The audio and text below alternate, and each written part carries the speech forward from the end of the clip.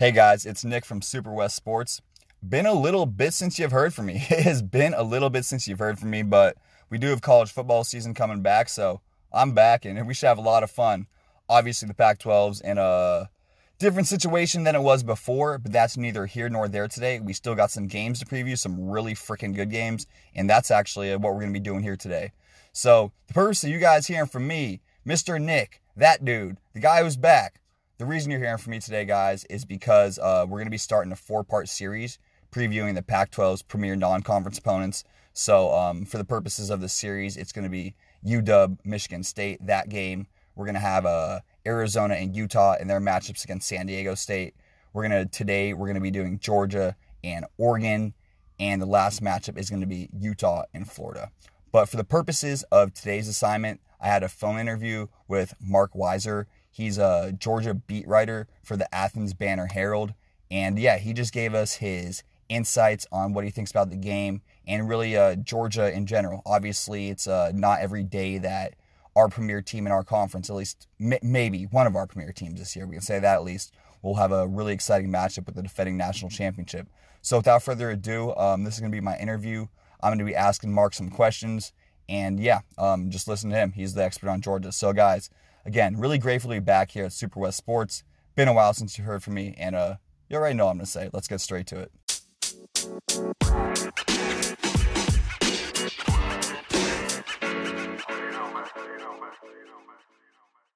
All right, so the first question I have for you is, do you think Stetson Bennett can lead this team back to the promised land?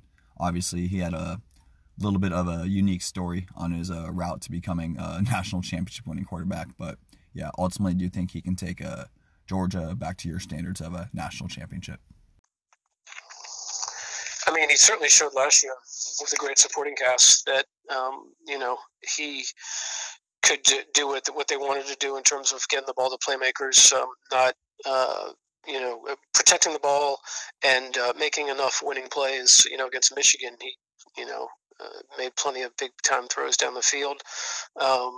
He needs to stay healthy. He needs to use his feet, and Georgia needs to take advantage of the talent they have on offense, particularly at tight end, where they're just crazy deep. I mean, the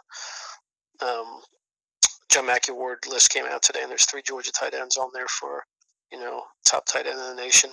And Brock Bowers was just an animal last year, and put up the type of season that no Georgia tight end ever has. So I mean, I think a full off season for Stetson Bennett, as the starter is something he's never had. I mean, he's not as talented, probably as some of the quarterbacks that have been here before, but he's got a lot of moxie and a lot of fight. Awesome. Yeah, you kind of led me to my next question here, which is kind of cool. Maybe it's a little bit funner, a little bit earlier in the interview, but either way, who's your favorite tight end and arguably the best group we've ever seen in college football for a Pac-12 nation? You got a guy named Brock Bowers, you got Eric Gilbert, and you got Darnell Washington, and again, this could seriously arguably the greatest group in college football history. But do you have a favorite? I mean, it's hard to argue with what Bowers did as a true freshman. I mean, he's kind of to come in and be that polished and looking as seasoned as he is, and still having 2 more years of college before he can even declare for the NFL. I mean, if he was available, I think he would have gone the first round of the NFL draft. You know, this April. And the crazy thing is, he didn't really even have a high school football season as a senior because he's from Northern California, and their season was wiped out by COVID. And he's got a pretty special skill set where, he scored, I think it was against Vanderbilt, a rushing touchdown. They really can move him up, line him up in the, kind of in the backfield to a certain extent, or in the slot. He's just a matchup nightmare. And then, Eric Gilbert didn't play last year, had some personal issues, but, totally flashed in the spring and had a big spring game. And, Darnell Washington, I mean, I think it's just a coup that they were able to keep him around. Because, seeing all that talent at that position, I mean, a lot of guys have, run to the transfer portal, and but he's stuck around, and, he's a imposing guy. I mean, he scores a touchdown over the middle against Alabama in the SEC championship game, I think it was. And you know, it'll be interesting to see how much they target the tight ends. And certainly, they're going to have some, 3 receiver sets out there with tight ends in those spots. Yeah, I mean, it should be a lot of fun to watch, regardless of who your favorite player is. Again, just ridiculous amount of talent, ridiculous amount of talent. The next question, though, I think is probably really important to a lot of people out here in Pac-12 Nation, and it's how do you think Dan Lanning's insight will factor into the matchup against Georgia? Obviously, I mean, dude, there's no way to sugarcoat it. Obviously, Georgia is going to hold a talent edge, but do you think maybe Dan Lanning's insight can maybe keep it a close game and maybe give Oregon a fighter's chance in the end or something along those lines? How do you think that Dan Lanning's insight will factor into the matchup? I mean, it'll be interesting. I mean, it's a chess match that, I feel like Kirby has a couple of these a year.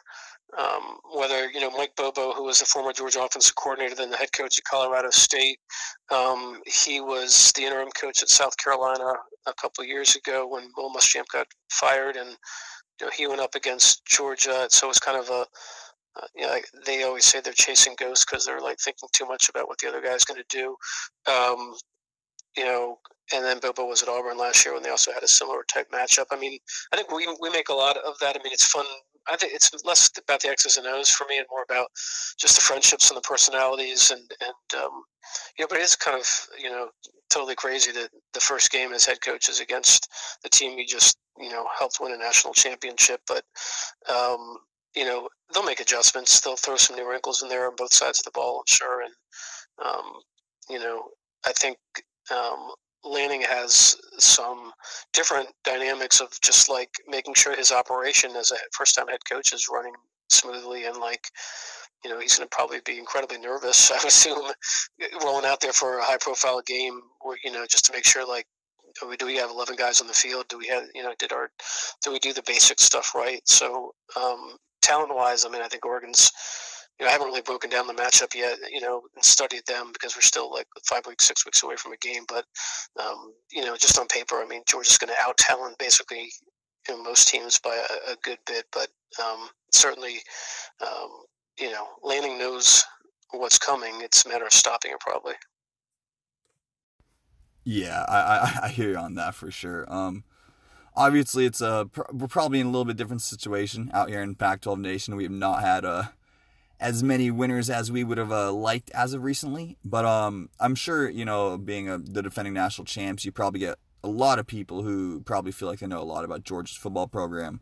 And at least for me, just the very little bit I feel, obviously I don't know, but the little bit I feel is just looking at their schedule, Oregon could be the closest talent-wise to them, and maybe Florida. But I believe, again, Florida's a new coach, and they're kind of struggling, so that probably shouldn't be too much. So, just obviously Georgia's going to probably, obviously they are going to hold the talent edge. And I still do think that it should be kind of interesting dynamic to see just the whole thing with Dan Lanning. But anyways, on to the next question here. And I'm a big offensive line guy. And so for me, Georgia's offensive line actually could have been their most underrated unit last year. I believe you just said you hadn't really researched Oregon or Oregon's front seven too much. They have 3 really good playmakers up there, probably one of their stronger units.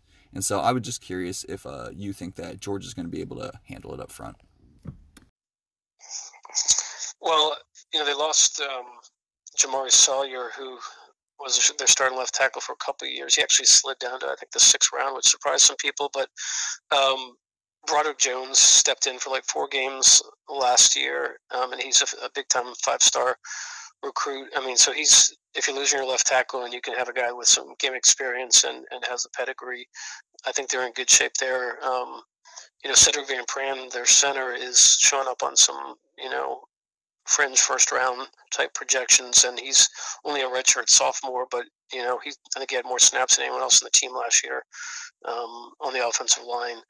And they have a lot of depth. I mean, Tate Ratledge was a guy that started at guard last year in the opener and then had a foot injury that knocked him out the rest of the season, so he's back and he'll be in the mix. And then Amarius Mims is so, Georgia's depth is such that he's a former 5-star also, and he went in the transfer portal because he wasn't. I don't know exactly the reason, but he wasn't in the starting five, and he like took a visit to Florida State and ended up coming back to Georgia. And so, I mean, you have guys with a lot of talent that are fighting just to get on the field. And then Warren McClendon today is he's a third year. Speaking of Oregon, he is Brian McClendon, who was the interim coach for Oregon in the bowl game. He is his cousin, and he's a fixture at right tackle. So that's the other part. I guess McClendon has a really good understanding of the personnel at Oregon after being there for a couple of years, and now he's Georgia's wide receivers coach. Huh. Yeah, that's definitely a valid point I hadn't considered. That's really a valid point there. So, getting to the end here, don't want to keep you here all day. You know how it is. Basically got one full question for you here left, followed by 2 quick hitters. So again, yeah, you know how it is. So my last big kind of question for you here is, who do you think will be some unexpected faces to emerge on the defense this season? I know maybe a kind of obvious name would be Jalen Carter, probably getting a lot of buzz in the local media. But again, who do you think will be some unexpected faces to emerge on the defense this season? A couple guys, I mean, probably on defense because they lost 5 first-rounders, and which I don't know. You obviously could never have said that before. That was a record in the modern era. But inside linebacker, where they had 3 guys drafted pretty high, Jamon Dumas Johnson is a sophomore that created a lot of buzz. Just like in scrimmages, and makes a lot of plays. Kind of a guy that can swat the ball away and do pick sixes in practice and stuff like that. So he's probably the next guy that's going to blow up at that position.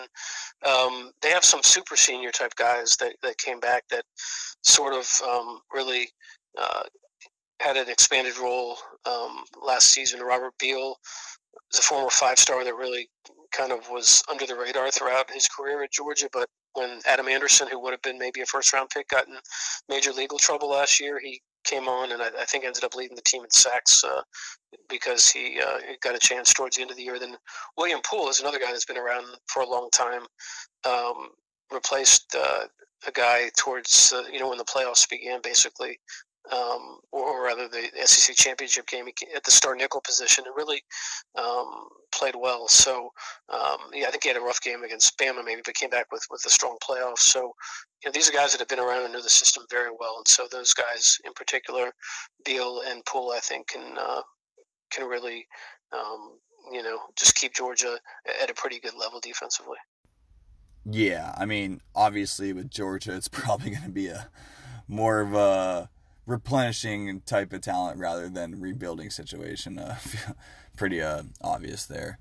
But yeah, so here we are kind of down to the final 2 questions. Just at this point, really just got a couple quick hitters for you here. So first off, maybe the funnest one for everyone out here in Pac-12 Nation. Pretty simple though. What's your prediction for the game with Oregon? So yeah, what's your prediction for the game? I mean, what is the point spread, like 17 now or something like that? Or 15? I don't remember in front of me, but I mean, that sounds about right. I mean, I think Georgia probably wins. I mean, it's essentially a home game, right? I mean, I don't know. I guess Oregon's ticket allotment will be such, but I'm sure whatever's on the secondary market that Georgia fans will gobble up. So, yeah, I would think Georgia, would be able to win by like 20 or something. I guess. I don't think Kirby's going to do anything to, try to punch in an extra touchdown against Lanning or anything like that. But, and Georgia knows the quarterback that presumably is going to win the starting job, having been at Auburn for 3 games against Georgia. He's got a good skill set, but he's also kind of, it looks like he freelances a lot. I don't know what's going to happen with the new coordinator that came from Florida State, but I don't know if that's necessarily an advantage for him that Georgia's gone up against him a lot and schemed for him a lot as a quarterback. So they're very familiar with the transfer. Yeah, for sure. Just basically, you got any other thoughts about Georgia or Oregon this year? I mean, I think it's, it'll be interesting to see, I think normally this game would, Georgia would be super jacked up for, and you don't really hear as much buzz about it because there's still so much of a celebration and hangover from the fan base about winning a national championship. So I think the biggest thing for Georgia would be, like, are their heads on totally straight? I mean, they can say that, they're focused, they flipped the page to a new season, but, it's one thing to say it, it's another thing to actually, have to go out and go up against an opponent that's had a lot of success in the last few years and also played in some big games. So, it would be interesting to see where they are mentally, with a whole season of people just saying great job.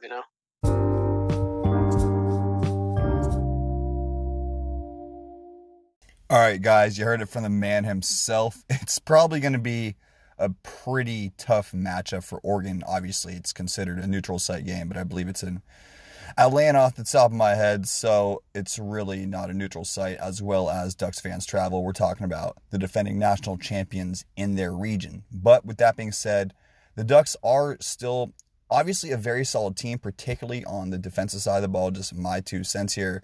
Offensively, you're replacing a new head coach. You lost Travis Dye. You're replacing a new quarterback, so it should prove pretty tough. But again, I just want to thank Mark for his time and that deep insight on Georgia. Again, not every day your team gets the opportunity to face a defending national champion. And again, with the landscape of college football as it currently is, if Oregon can pull this upset off, they'd put themselves in a really, really, really good place. Not going to change their TV market, but they'd put themselves in a really good place nonetheless. So again, thank you guys for listening. This will be the first of a 4-part series, and I believe the other ones will be in written format, more kind of written interview style. But again, thank you for listening. Thank you again to Mark for his time, and I'm out. No goofy tagline today. I'll save that for my own projects. I hope you all have a great something. Have a great something. Maybe we'll have one goofy tagline. Have a great rest of your weekend. Have a great rest of your day. And yeah, guys, let's enjoy whatever we have now in regards to Pac-12 football going forward. Adios.